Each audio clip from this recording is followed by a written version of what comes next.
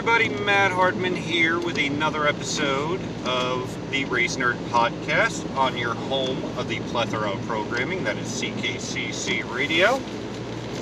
Happy New Year! As this is the first episode of 2023, and last episode we did was the championship show, the big championship show where we talked about Joey Logano winning his second championship, Ty Gibbs and Zane Smith winning the Xfinity and Truck Series titles. Sorry about that. If you hear any noise, like I said, I am in the mobile studio. Hands-free, as always.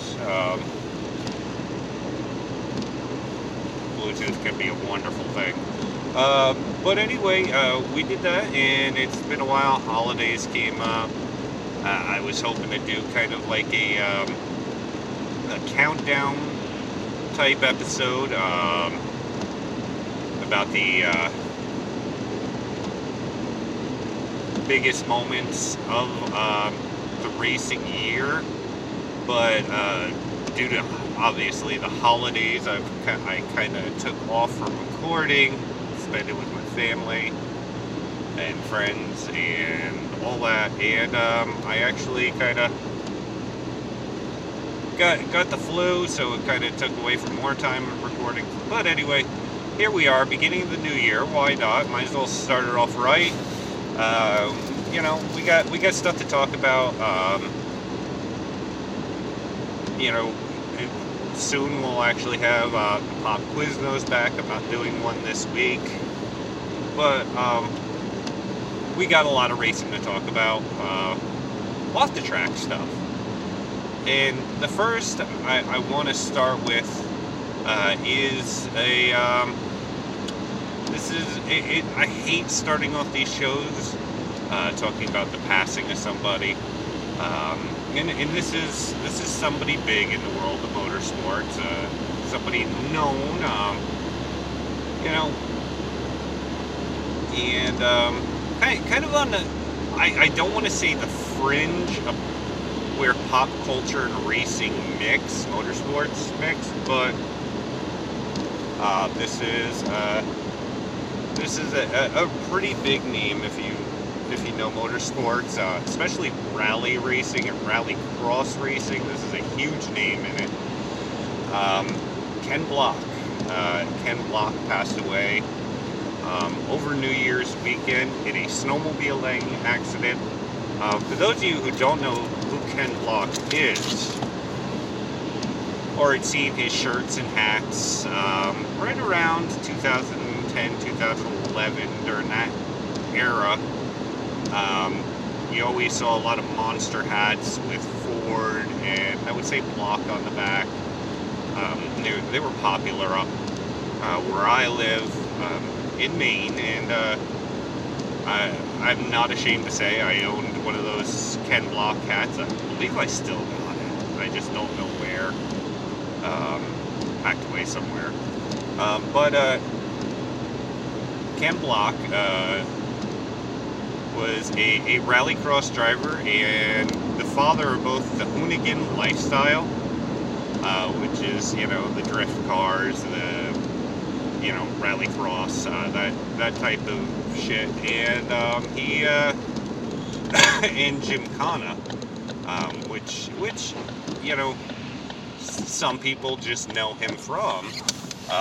Obviously, Gymkhana, as I explained to one person, is basically it's just parkour with a car instead of a person, and it's the craziest damn thing I'd ever seen.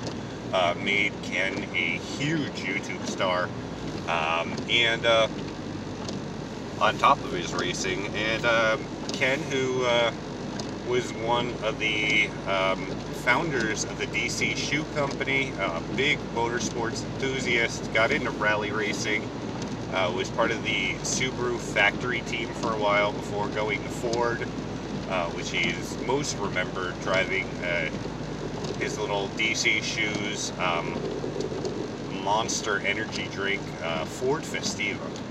I think that's probably the only time the Ford Festiva was ever cool, is with Ken Block behind the wheel. And one of the biggest names in Rallycross. I know Rallycross isn't as big as it used to be, but he was one of the big names there, along with the likes of like Travis Pastrana, former NASCAR driver and Formula One prospect, Scott Speed, Tanner Faust, Brian Deegan, Steve Arpin, guys like that. But Ken was obviously, outside of Pastrana, was the biggest name there, the biggest, actual, oh, that's weird, was one of the biggest names that there was out there, and like I said, he was certainly like I said, on the fringe of pop culture. Obviously, it didn't hurt with being part of that Monster energy drink family, as it kind of fit in with that energy drink lifestyle. And, he certainly did a lot with, in that, he was featured in many video games, on the cover of a lot of the dirt games for the PlayStation and Xbox systems. I believe his car was on the cover of at least 3 of them. He competed in the X Games, where outside of YouTube, where a lot of people had heard of them, and for the people who didn't quite follow rally racing and eventually would follow Rallycross, he was certainly one of the huge names. He even had, as part of Hot Wheels' regular line, he actually had his Ford Festiva, actually 2 versions of his Ford Festiva, if I remember correctly, rolled out as part of that line. I mean, sans it was without the Monster logos, but it was just part of that whole thing. And I mean, like I said, if you hit the regular Hot Wheels line, you made it. Because what child doesn't like Hot Wheels? Who doesn't know what Hot Wheels is? There's a whole little culture that really collects. I mean, I'm a NASCAR collector, but I know that's nothing compared to what Hot Wheels is like. They're worldwide. You can find Hot Wheels anywhere in the world. And just to have his car as part of that line, that there's kids all over the world who probably have a Ken Block car. May not know exactly who he is, but they have that. So it's iconic. Ken's very iconic, like I said, through, his rally racing.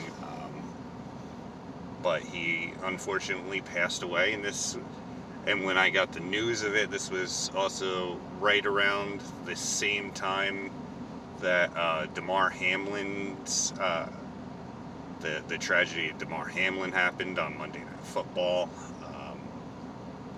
So, I mean, it was, I was going on to kind of find out what was going on, so seeing updates on my phone on just thoughts for Damar Hamlin, and, open up Facebook, and the first thing I see is the passing of Ken Block, and it's kind of like, wow. And like I said, this is all over New Year's weekend, so we had it was like a triple whammy, in a lot of ways, just starting off 2023 on the wrong foot, with Ken Block passing, the whole situation with Damar Hamlin of the Buffalo Bills, and then, Jeremy Renner of, in the world of movies, Hawkeye from the Marvel films, along with other films like The Hurt Locker and The Town, which he was nominated for Oscars for. I forgot he was nominated for The Town, but yeah, his character, he played a really, really good role in that movie, and along with, kind of being the guy to replace Matt Damon in the Jason Bourne series of films. Even though he wasn't Jason Bourne, he just kind of, was kind of that, if you're into those type of films. But it was a, he was injured in a snowplowing accident, and, obviously Ken Block with the snowmobiling accident. It was just not a good way to start off the year. But, so obviously thoughts and prayers with the Ken Block family. He was 55. And I really didn't think he was that old, but apparently I'm wrong. He was 55. Along with thoughts and prayers to Damar Hamlin's family, the Buffalo Bill, who had to be rushed to the hospital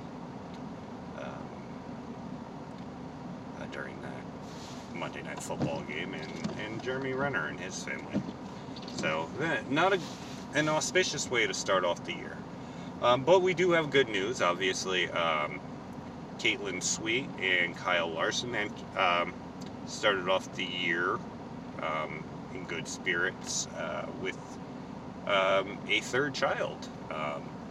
Kyle, who is the 2021 Cup Series champion, and his wife Caitlin, the sister of multi-time World of Outlaw champion. Talk about racing families.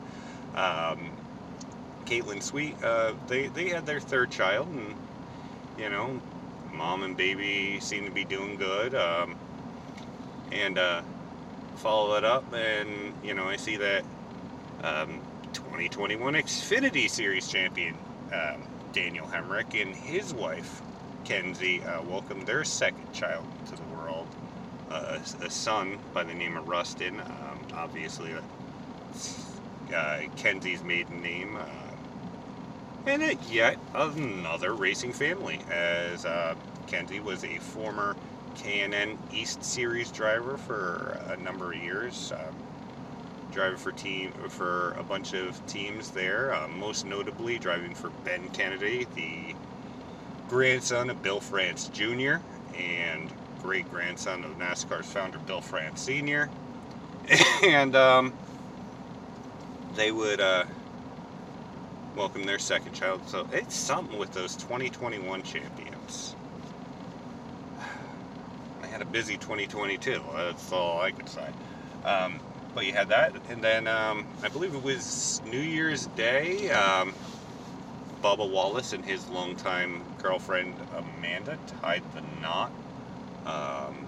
So Bubba started off the year on the right foot, And I know there's some people who are not huge fans of Bubba Wallace, but it's a good start to the year for the young man, and all that. There's also news that most of, if not all, the sponsorship for Kyle Busch in the Richard Childress 8 car has been tied up as Osco uniforms, along with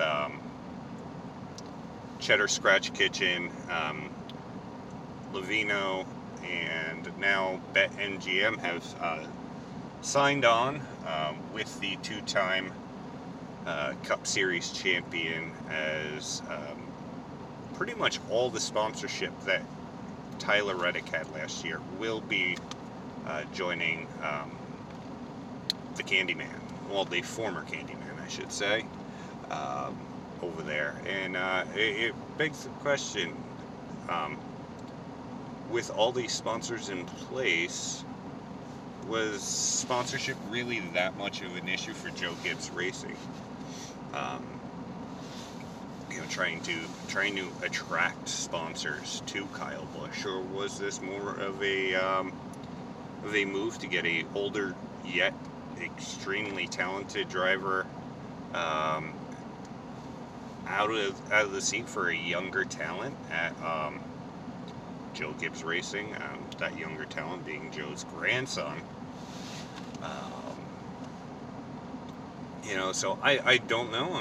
It kind of makes the story a little more bizarre, as Joe Gibbs Racing does have this thing with pushing older drivers out. And I'm sure Kyle's going to go into 2023 not just with a renewed vigor, being competitive, because he is ultra competitive, but on top of that, making a point to prove that that he wants to beat Joe Gibbs Racing. I don't think I'd want to deal with a extremely motivated Kyle Busch if I'm a driver in a Toyota in 2023. I think this adds extra motivation, and that's not a good thing for the rest of the field.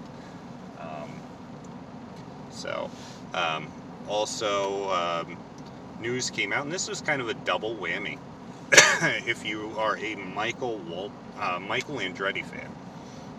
As Andretti Autosport made two announcements. The first, that they will be joining IMSA, the International Motorsports Association.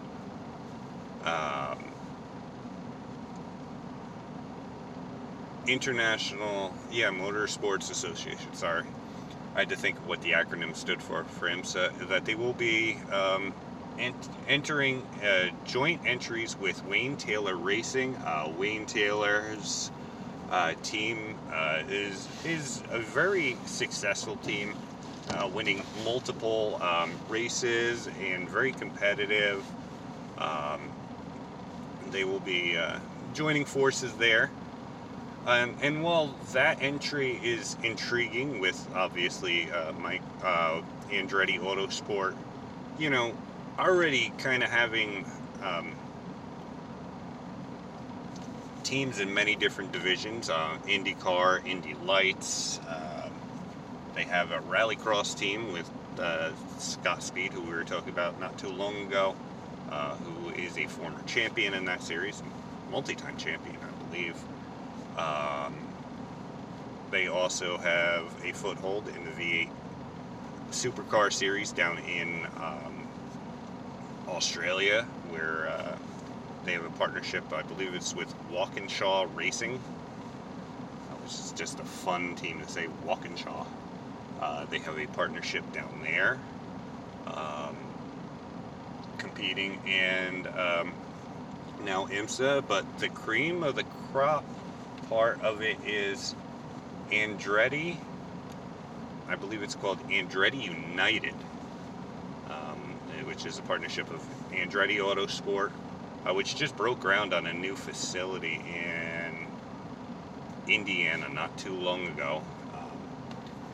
A pretty big facility from what I hear it's going to be. And Cadillac have announced that they are entering Formula One.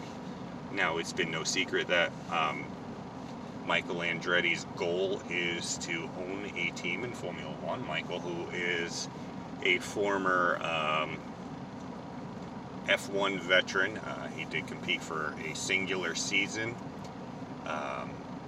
in F1 and won the Grand Prix of Italy. This was kind of a huge deal. To get back to F1, it's been no secret. I know that there's been a lot of hurdles, looking at buying a team in F1 and or starting a team from scratch. And now with General Motors and Cadillac. I mean, this is a huge announcement. This will obviously bring a lot of American eyes, more American eyes than traditional F1. This will bring a lot more to the product. F1 really wants to gain that fan base here in the US, which I will say, it seems like it's tapered off over the last 20-25 years. And I think this is a big boost, obviously. F1, it's kind of been a European all-boys club for many, many years. While Gene Haas is the owner and founder of Haas CNC Machinery, one of the largest CNC machinery companies in the world. So Gene Haas definitely has money. His teams have not been all too successful. Now Michael is going to take a stab at it, and obviously with his racing background and his racing pedigree, I think that this might actually be successful for not only him, but for an American manufacturer. Because we haven't seen a whole lot of American based companies in the US, in F1, really be competitive. The last that I can recall is when Ford, with their Jaguar brand, which I guess you can kind of split hairs on that, Jaguar being a British brand, but under the Ford umbrella, tried to be competitive and brought in Bobby Rahal is is the head of that team. And it didn't quite go belly up, but it wasn't as successful. But other than that, I can't recall an American car manufacturer going all in on F1. And I know that I'm not expecting them to win right out of the box. It's not often in motorsports that you win right out of the box. I mean, granted, it took Trackhouse a year or so. I mean, Joe Gibbs Racing didn't win right out of the box. Rick Hendrick is probably the closest team that I've seen win right out of the box. Him and Roger Penske's teams, won in their first season. But more often than not, it takes a little while. It's like a slow burn to get some of these teams competitive to the point where they're competing for wins and championships. So while there certainly is a lot of money and interest in everything going into this new venture, I think that this is going to be kind of a slow burn. It's going to take them a little while to get competitive. So it's going to be a long-term investment. Especially if you're an American fan, you want to see competitive American teams and owners and possibly drivers in that type of ride. Obviously, I think it's only a matter of time before Andretti moves their young driver in IndyCar, Colton Herta, over to F1. He has there's been a lot of links to him going to Formula One, much like there has been with Pato O'Ward going over there as well. But I think this really kicks open that door for Colton Herta to make that move to Formula One a lot sooner than initially had rumored. So, like I said, this is going to be a project, and I don't expect them to go overnight. But this, I think, really opens up a lot of eyes to people who normally would not follow Formula One here in the U.S. I mean, granted, I know that they have 3 races scheduled in America. Next year is Circuit of the Americas, Las Vegas, and Miami again. But I think this is really what's going to do it, especially for a long time open wheel fans, or just anybody who's ever heard of the Andretti name. I think that's going to kind of pique a little bit of interest there. So, but we have all that. Speaking of the world of IndyCar, McLaren has kind of really shored up their roots in IndyCar, as it announced that the team that was known as McLaren Aero SP, will now just be going on by the name Aero McLaren Racing. Aero, which is one of their sponsors, was around back when the team was Schmidt Peterson Racing. I believe that McLaren now has bought out Sam Schmidt's part of the team, that they are now fully owned by the McLaren entry, which makes their connection at F1 their bond to F1 a little stronger, as they will all be under that same umbrella. And it's going to be really interesting, because that will shore up another possible entry for, much like Colton Herta, there is that connection for Pato O'Ward to go from the McLaren team in IndyCar over to their Formula One effort, without really having to do way too much. So we have all that. Other real quick tidbits that I saw that are interesting. Jeb Burton, who last year drove for Chris R and R Racing, will have a new home and compete full-time in 2023 with Jordan Anderson Racing. Now, Jordan Anderson, who is an owner driver in the trucks, expanded into the Xfinity Series last year, had a full-time team with Myatt Snyder and Tax Slayer in the 31 car, and ran part-time in a second car. Jeb will run the 27 car, the same number that he carried for R Racing, along with many of his longtime sponsors like Alsco Uniforms and Rocky Boots, and very, very long-time partner, State Water Heaters.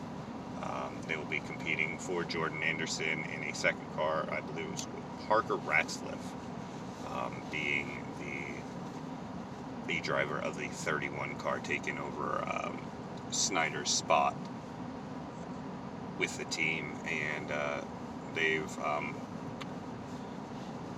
got partnership, obviously, in kind of step in ownership with John Bamarato, who owns the Bamarato Auto Group out there in the Midwest. And so I think that that's going to be a great partnership. Now, I'm really expecting a lot out of Jeb Burton, who has wins in the Xfinity Series and in the Truck Series. That this, with a full season, this may be his best shot yet with the Xfinity circuit. So,